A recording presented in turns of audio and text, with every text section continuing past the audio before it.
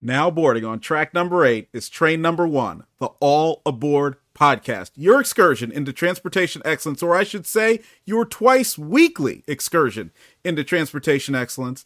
And I'm your conductor, Phil Bell, PB Crisp, Mr. 645, a highly trained rail enthusiast, and I'm privileged to be holding the E. Hunter Harrison Chair here at the Bell Institute for Advanced Railroad Studies, where there are no degrees because the learning never ceases. And guess what? There's going to be a lot of learning today. I learned a lot. One of the things I've learned recently is that the best way to get you people stirred up is by saying something critical about Amtrak. So I know I had promised you at the end of the last episode that our next one was going to talk about railroad diversification, and we will be talking railroad diversification in the following episode, which is going to come to you on Wednesday, January 17th at 12:05 p.m., so stay tuned for that. But because I stirred up so much with my column, which is called the E. Hunter Harrison Chair, and that appears in All Things Trains. So if you go to allthingstrains.com/rail news, you can see that column on Fridays. So we put it out Fridays at 9 a.m., and we're going to talk about a variety of things related to railroads there.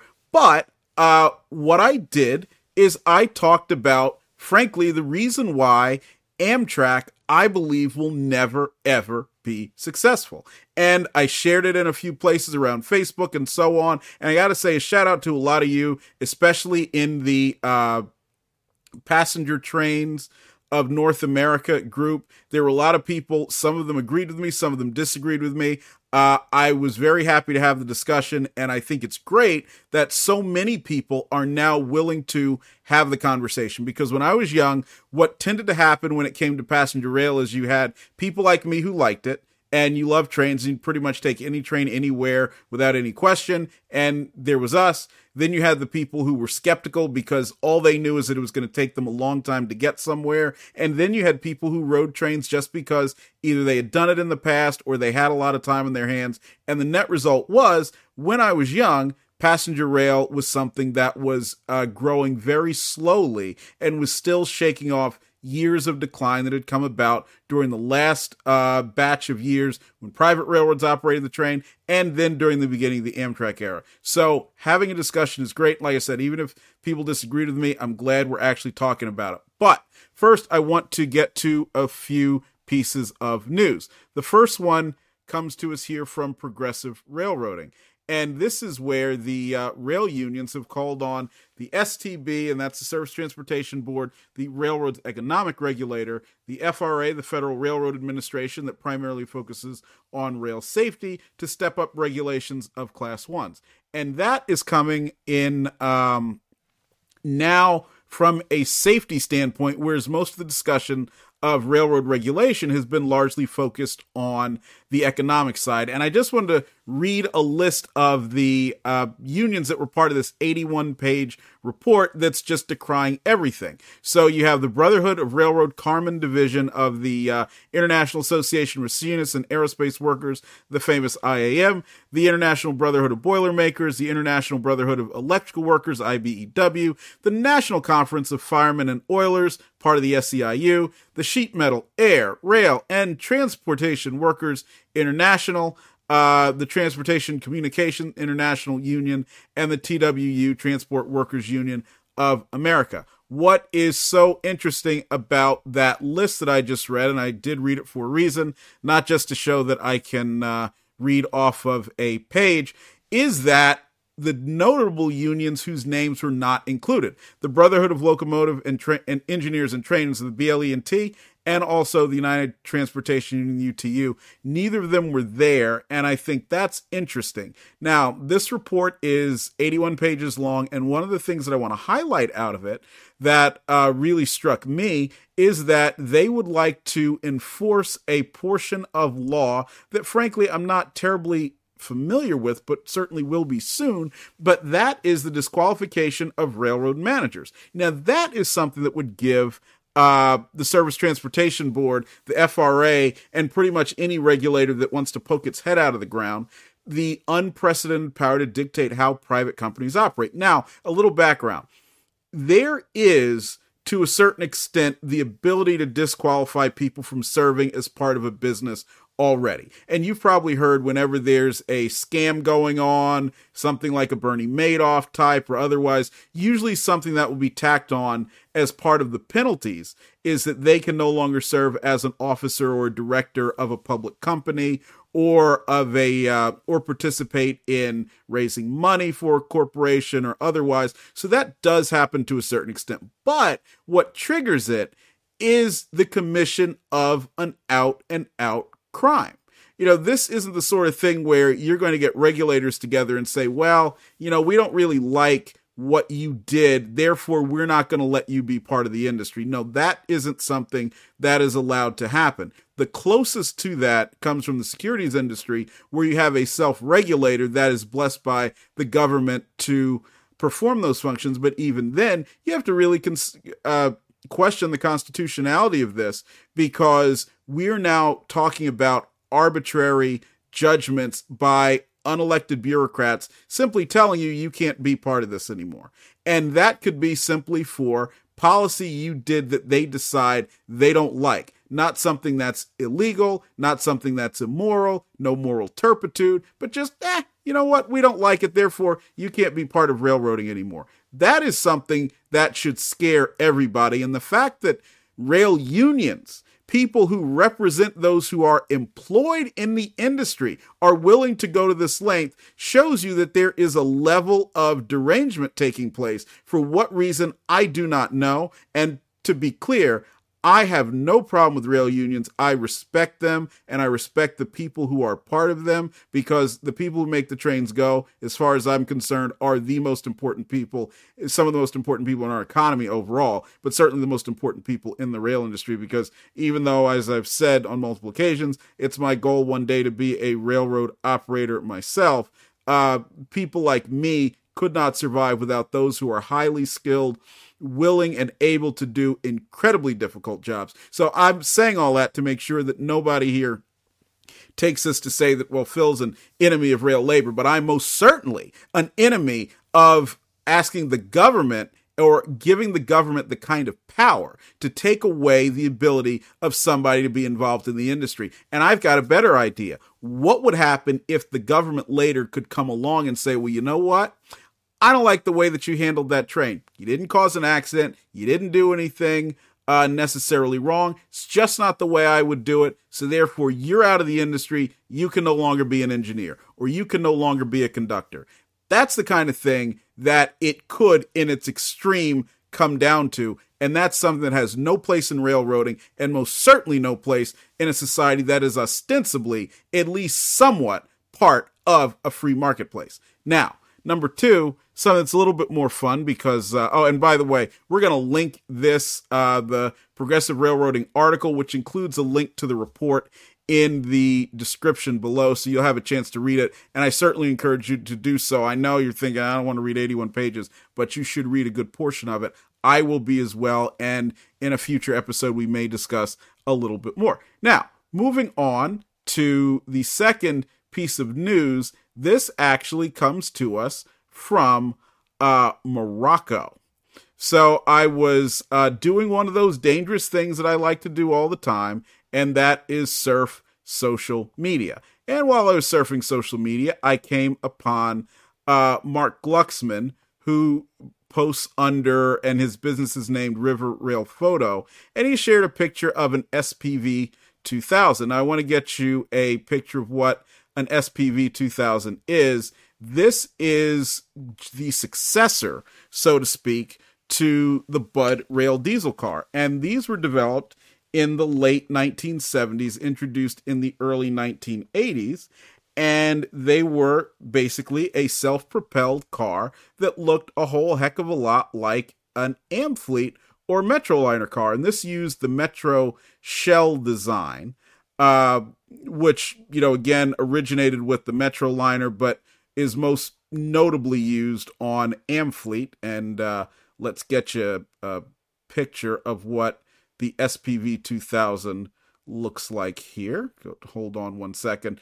As I say, one of the things that we have a lot of fun with on the All Aboard podcast is making sure that our tech works. And voila, there you go. This is an example of one of the SPV 2000s that was used in Connecticut. It was owned by the state of Connecticut, but operated by Amtrak on the inland route.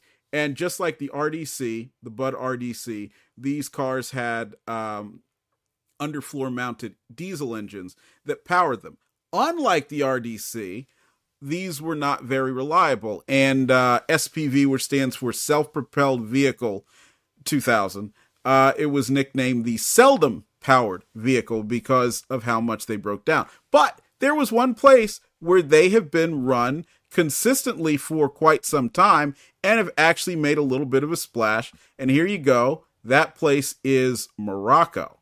And what happened in Morocco? Well, they decided to use it as part of their presidential train. And a rail fan in Morocco who posts under Le Monde de Train. Look, I don't really know how you say that, but here you go. That's an example. That is the presidential train going by, made up of 5 SPV 2000s, is 5 or 6. And interesting, that last car was made into an observation type car, or at least more like at least a theater type car with the larger windows at the end. So it just wanted to share with you how cool it is that while we think of the Metroliner, original Metroliners, obviously, which are gone, and actually their successors, which have transformed into Amtrak's regionals, the SPV 2000s are largely out of service, although you can find some as far afield, interestingly enough, as Texas and California. Texas on a tourist railroad, Grapevine Scenic, which also has FL9s, by the way, and California with Caltrain being used for track geometry purposes. You can find them operating if you go to Morocco to see the ultimate OCS office car special, which is the Moroccan presidential train, as you saw there. And the final piece of news that I want to share with you before we get into Amtrak more in depth comes to us from a Ukrainian newspaper, Ukrinform. Let's see if we can get that working properly. Boy, today is the day where the tech goes crazy, but here it is. Ukrinform, they have pointed out that the Russians are building a rail line which links the port city of Rostov-on-Don, which is in Russia, with Mariupol.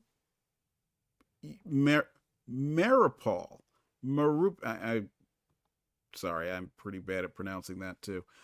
This is roughly a 118-mile trip, but I wanted to point it out because obviously one of the big news topics that we're going to continue to see for a while is the war in Ukraine. And I hope you'll excuse me for a second because that sound, which was not a railroad bell, does indicate that we have to plug ourselves back in order to keep using this device. But the war in Ukraine is going to continue to be a very important aspect of what's going on in the world. And one of the things that railroads were used for many years was to help bring frontier areas into the fold in their respective nations.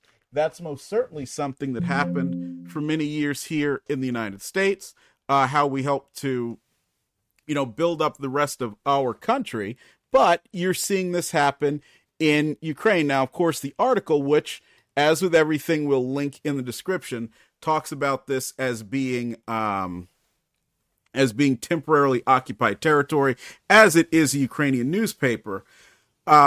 What is notable is that trains, even there, are still continuing to play an important role, and the article outlines how a big portion of that role is coming from being able to provide logistics services to support the Russian invasion there. So even though that, we typically in the United States, when we think about railroads and the military, we tend to talk about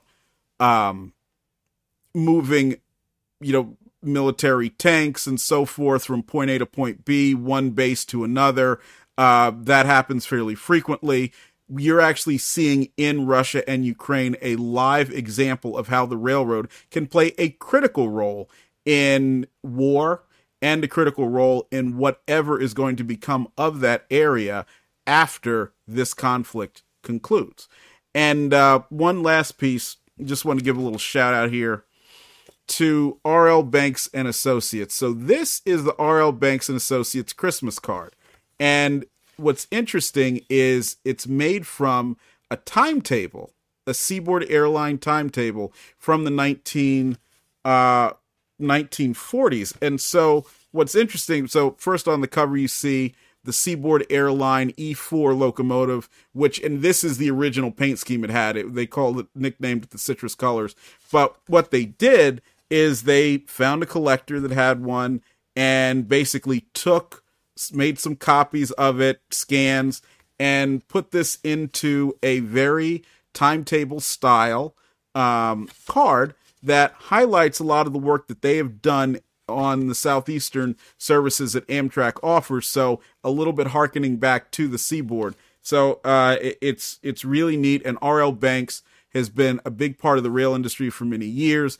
Bob Banks, the Robert in R.L. Banks, was very well known. And if you read any older magazines such as Railway Age and Progressive Railroading and so forth from the 1970s, 1980s, what you'll see is the name Bob Banks come up, as it was the preeminent rail consulting firm, and so was part of a lot of what was done to help reshape the industry in a critical time, and continues to do great work. And very lucky to have a good friend who works there, and they are doing a lot behind the scenes that you and I don't always see, but they're playing a critical role, and you're going to see more of those results, even if not strictly their name, as the 2020s wear on. So, now that we're done with that, let's talk about Amtrak. Now, I'm going to be honest with you. I'm a little bit of an Amtrak hater. And the reason why I'm an Amtrak hater is simple. See, I always grew up learning and hearing about what railroads and passenger trains in particular were. So I remember my aunt made for me a video, or she actually dubbed a video that talked a lot about the 20th Century Limited. And when you heard about things such as the barber chair or the barber service they had, and how you would receive the newspapers, and they had put the phone on board even before this was even widespread in every American home, you thought, wow, the passenger train, this is just so amazing. But then when I would go and see the passenger trains of the day, and this was the 1980s, while it was very nice, and as you know from some of the previous episodes, I think it's episode 8 where I went on a rant and rave about Amtrak, I was totally mesmerized by the trains in the 80s. But there was one thing, and it was weird. It never, ever, ever felt like what I had been told the passenger trains were supposed to be. And then as I ride Amtrak now, it feels very antiseptic. It feels very much like something that has to be provided for you, as opposed to something where the operator is wanting to provide you with quality service. And to be clear, there are a lot of very, very good people. I've been lucky to interact with a lot of great crew members. On recent travels and on older travels. I've had a lot of tremendous experiences. In fact, some of the best experiences I've had in my life have come aboard an Amtrak train. I had so much fun going back and forth to college in Boston from New Jersey. And by the way, yes, as we do this, I am in fact drinking some tea from my Penn Central mug. So don't Yeah, so yes, Penn Central mug, and we're on Penn Central cam here. That's what made me, I guess you could say, an Amtrak hater. Now, I don't hate it. But I just don't think it fulfills the goal of what we were seeking in America, which is to have a passenger rail system that is viable and that can fulfill a niche in the transportation marketplace. Now, it's folly to think, and I'll admit for many years I had this folly, that rail passenger service was always going to be what it was in the 19 teens and 1920s. It's crazy to think that that was going to be the pinnacle of transportation in America and that nothing would ever come along to compete with it for that or supplant it as the top way of getting around. And what I do think is good about the current transportation infrastructure we have is that we have multiple ways to get there. If you need to get there faster, you can take an airplane. If you need to go overseas, you can take an airplane. If you want to stop and look around at any and everything, you can drive. And you can have good roads to drive on.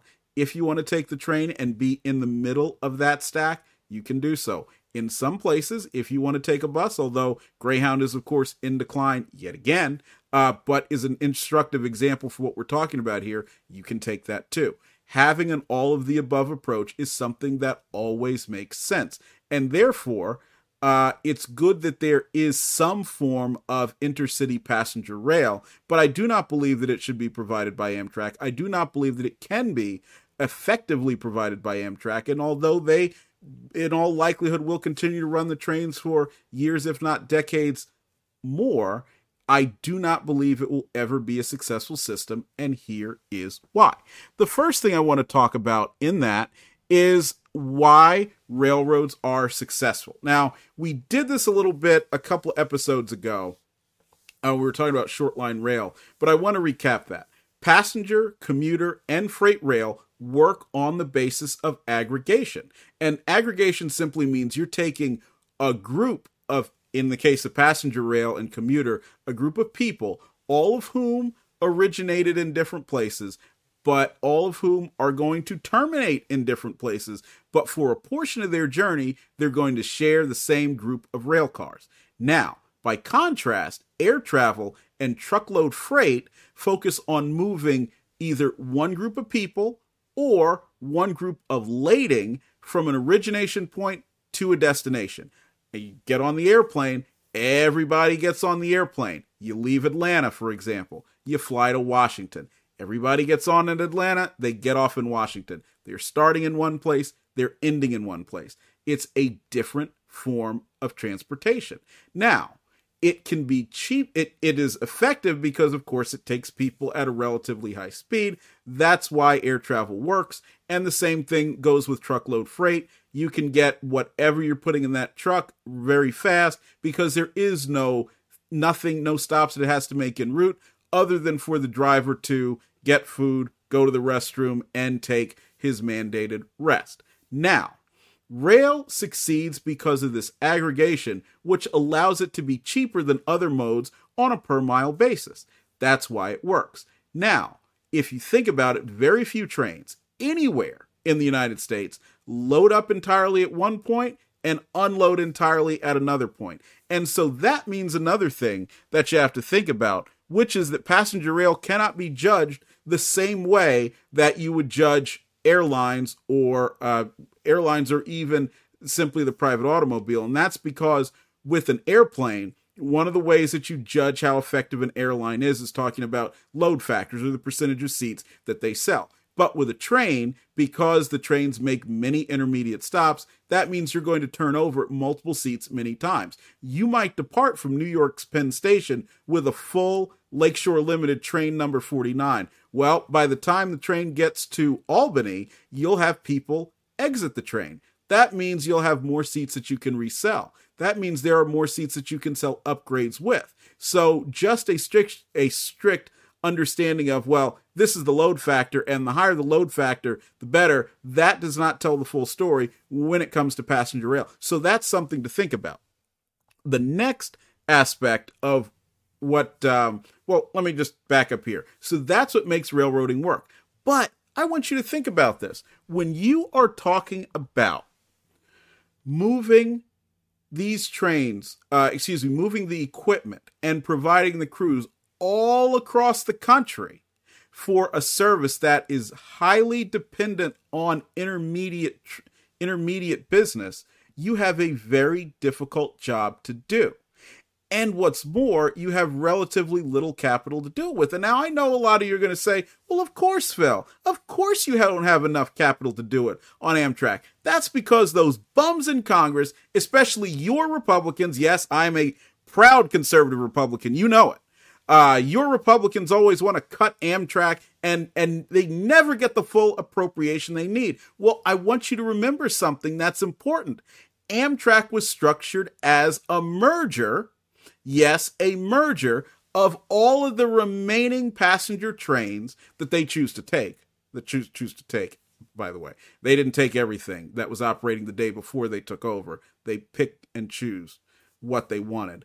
But they effectively merged all those together into a single system.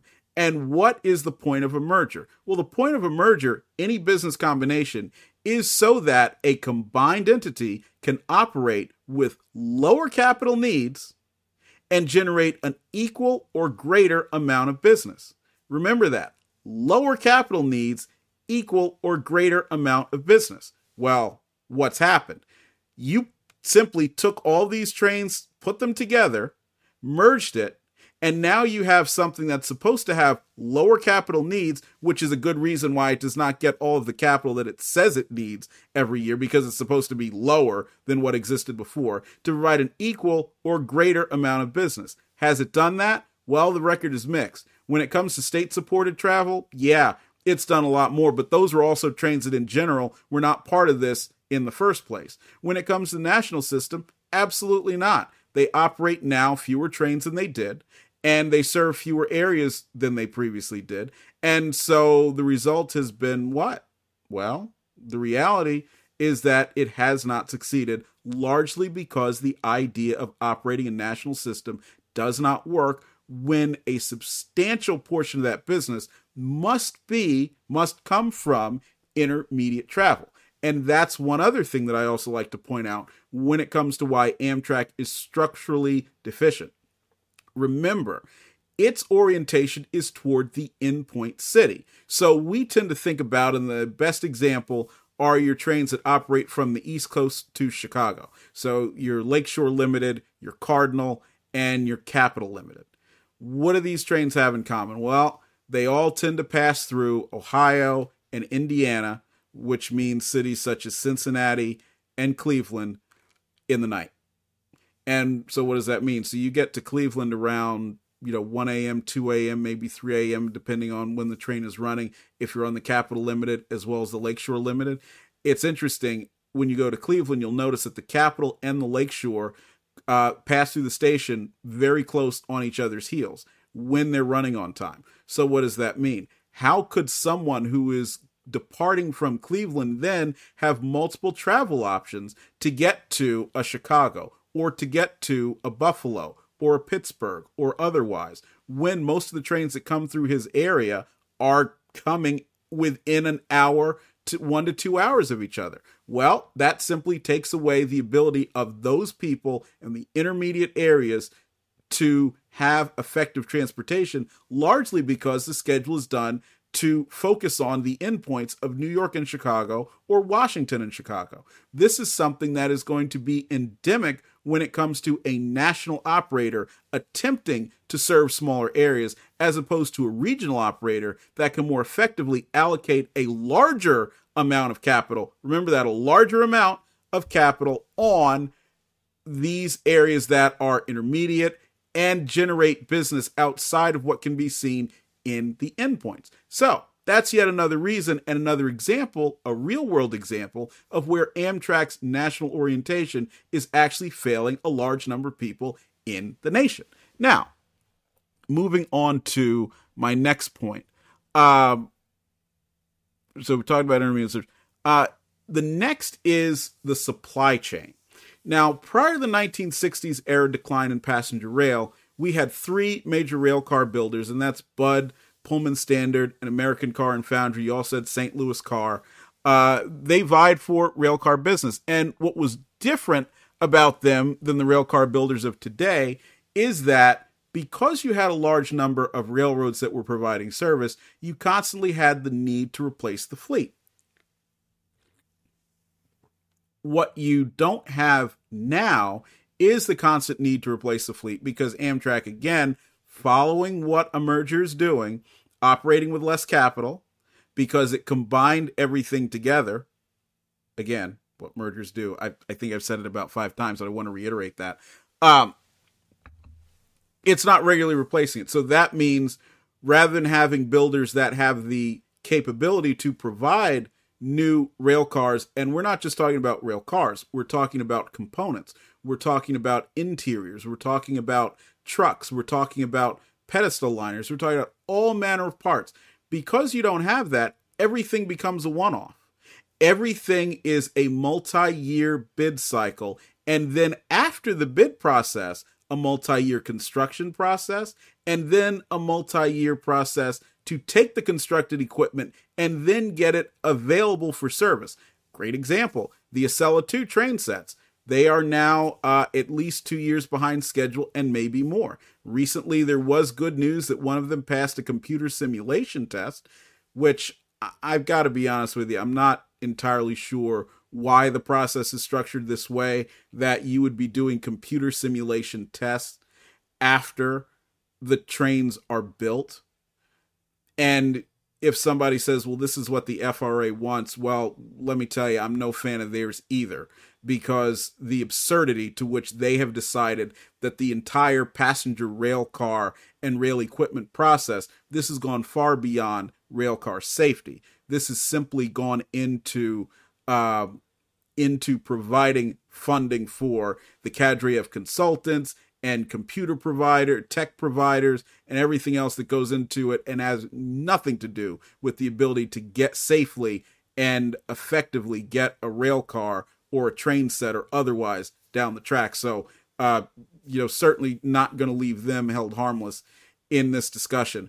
But when you put all that together and you have this multi-year process, multi-decade, it could stretch into a multi-decade process depending on what's happening. You certainly have no way that you can effectively expand the service, even if your capital base were to increase.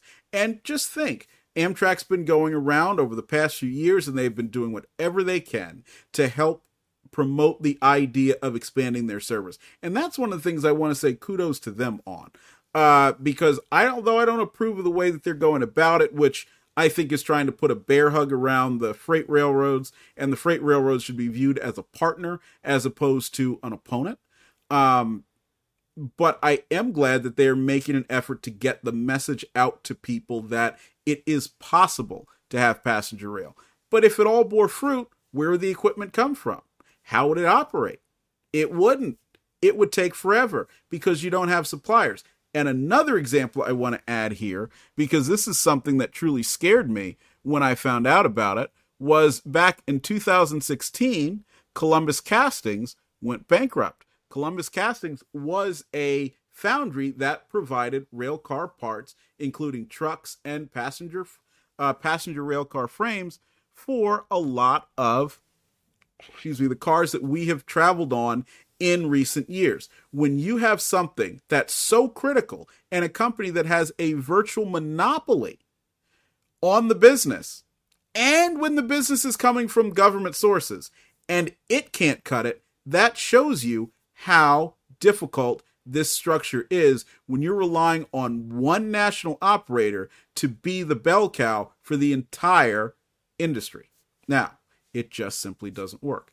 And the final piece that I want to point out here, and why it doesn't make a lot of sense to have a single national railroad operator, comes to us from somebody I'm a big fan of, and you probably heard of. A guy knows a little bit about business, and his name is Peter Thiel.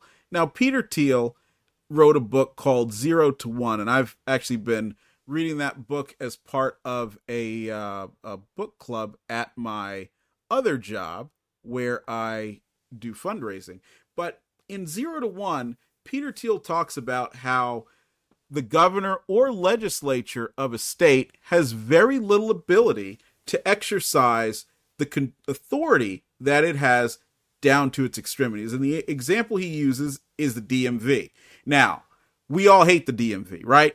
But how many times have you heard the governor of your state or of some state talk about how they can improve the DMV, and they're going to try to privatize this, they're going to do that, and so on? And when you go into the DMV, the people sit there and they tell you whatever they want. They just decide, no, you need this form and that form, even though the rules specify that you don't need certain forms and prescribe which forms you do, but yet they do whatever they want. Well, likewise, the same goes for the ability of Amtrak's national leadership, we're talking about Stephen Gardner and his crew in this case, to exercise authority over the people who do the most basic jobs. Now, one example that I pointed out in my column is cleaning between the tables and the walls on your cafe cars. Now, I've had people tell me, well, it's not the job of the cafe attendant to keep that clean. Well, frankly, and this goes out to all of you cafe attendants, whether you've been nice or not, if you're not looking in there, you're not keeping the car clean, because there is any manner of gunk and goop and everything else that is gross, and it is just inches away from my food. And oh, by the way, it's also by vents that blow air around the car. So guess what? You're also blowing that dust and grossness around so that we can breathe it in. It's something that absolutely should be looked after. There are many aspects of any kind of a business that is difficult to understand, and therefore it's difficult for the people at the top to help impress on those at the bottom and sometimes in the middle why it's critical to do those things. So while I certainly appreciate that a large business is generally, the fact that a business is large is generally indicative of its success, when it gets to be so large and becomes unwieldy to the extent that it's difficult for Stephen Gardner in Washington to influence the people less than 300 miles away in Sunnyside Yard to keep the cafe cars clean, well, how much more influence is he going to be able to exercise at Grand Forks, North Dakota, or Sebring, Florida, or Ontario, California? Very little. So there's no point in putting the leadership, whether they're good or bad, at that kind of a disadvantage by saying, well, yeah, we got to have one single solitary national system that stretches everywhere to be the sole repository of the inner city passenger train in the United States. It's just a bad structural idea.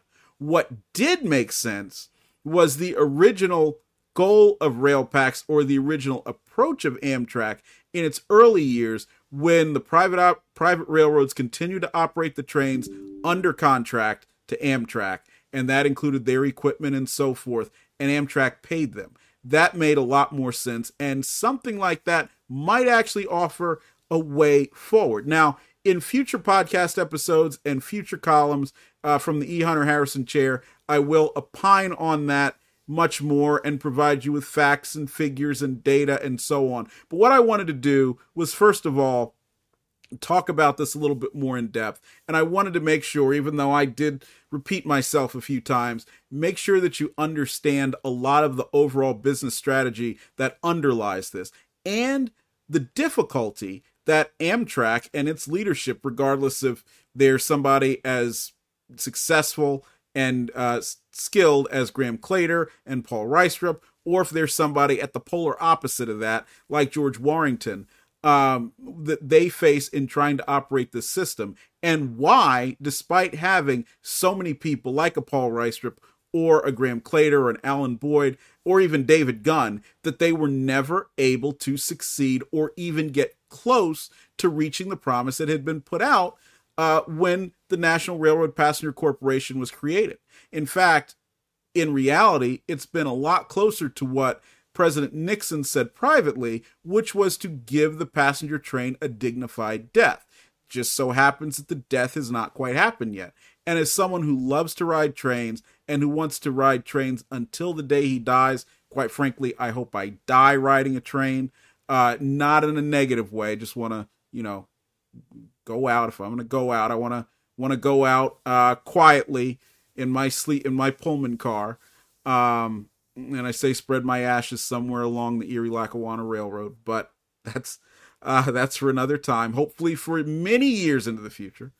I want, though, future generations to see the passenger trains that we've all been told about. I want them to have the opportunity to take advantage of and ride those trains and ship express by those trains and connect to other modes of transportation by those trains. That's what I want to see, and that's why I wanted to start that conversation with my column there. So stay tuned. Hope you enjoyed this. On Wednesday, we will have the discussion of rail diversification, and then next Friday, we will have another column from the E. Hunter Harrison chair in that series as well. And before I let you go, please go over to allthingstrains.com. That should be the first site you go to. Don't make it Facebook. Don't make it Instagram. Don't look at eThoughts. Go to allthingstrains.com and look at eUnits. It's much better. It's way more fun.